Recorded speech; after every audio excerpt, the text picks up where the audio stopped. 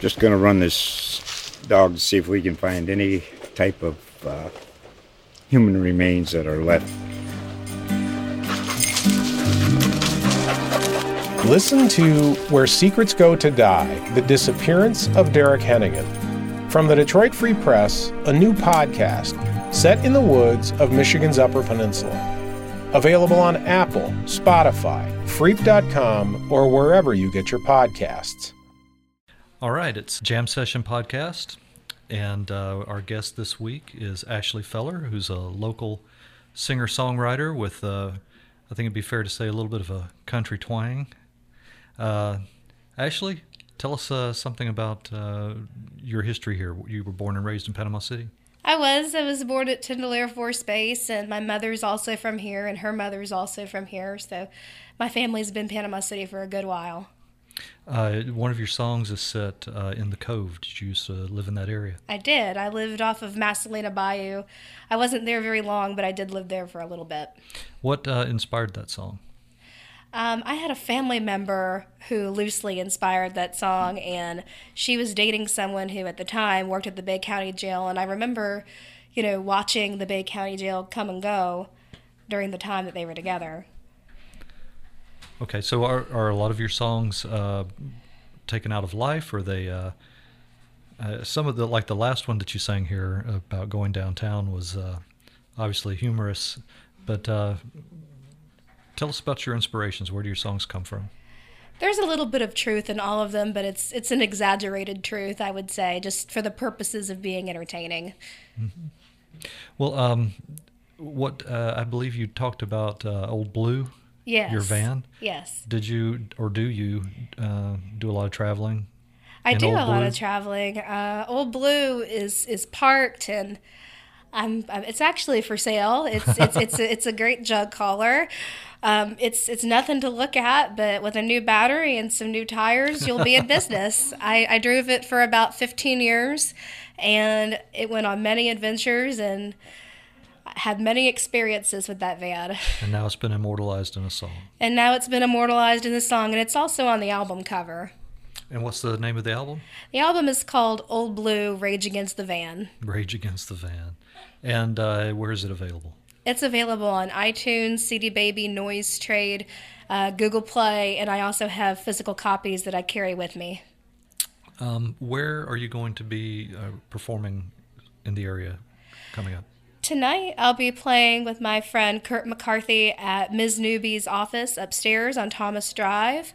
And then tomorrow, I will be playing at Chick Fest 2018 at the Mariner's Daughter, just before Melissa Bowman, where we'll also be showcasing some other female performers who would like to play.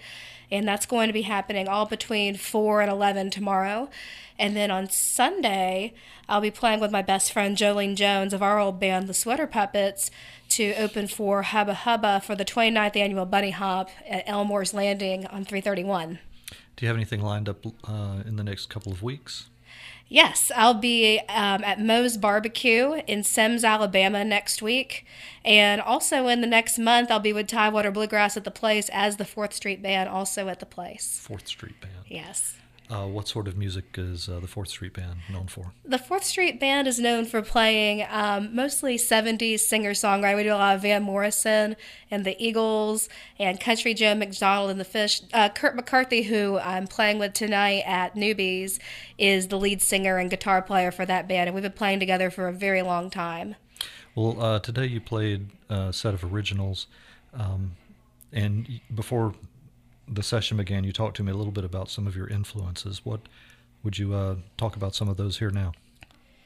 I really enjoy Melanie, also John Prine, Roger Miller, Linda Ronstadt. I'd say those are my main influences. What do you think about them contributes to how you write? I would say definitely the style as far as humor goes, or attempted humor at least, or...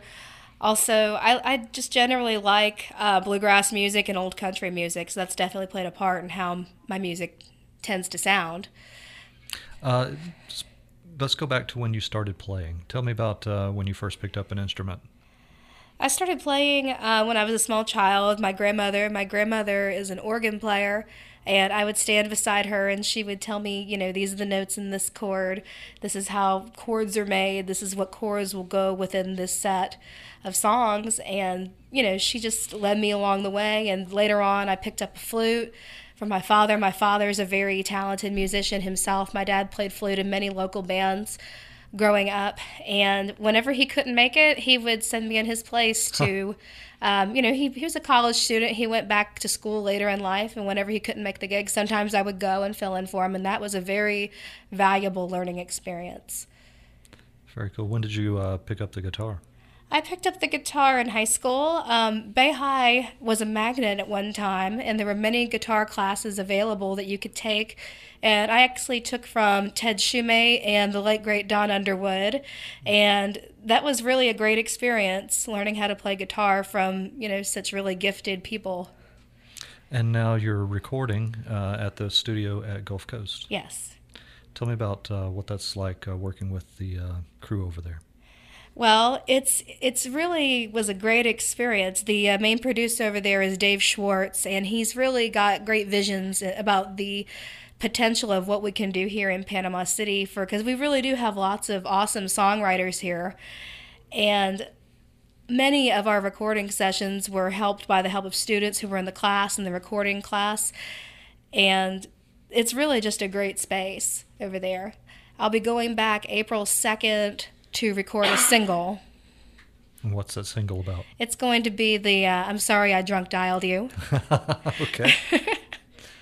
Now, you did say that one of the pieces you did over there had a choir backing you up. Yes. What song was that, and who was helping you out there? It's the song that I believe it's number 11 on the CD, and it's called Learn to Be Free. I wrote that song for my father, and Dave had this idea to make a sort of a We Are the World sort of concept at the end of the song, or we wanted to incorporate it somewhere in the song at least.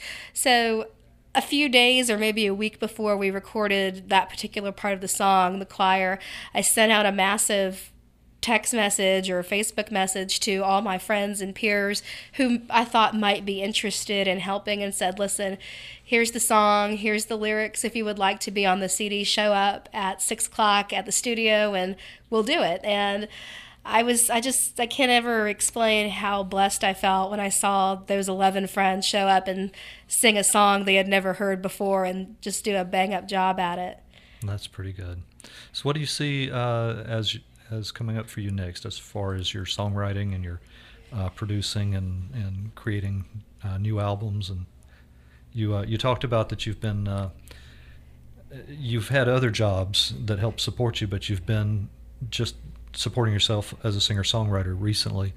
Do you think this is the way you're headed, just bigger and better things? Yes, I think if I continue the road I'm on, I think things are going to be great. I've been really blessed to have so much wonderful support from the community. You know, we've really got wonderful people here who continuously show up and will watch you play and tell their friends about you, and will, you know, buy CDs from you and give them to your friends, and then come back and buy another copy and then give them to those friends.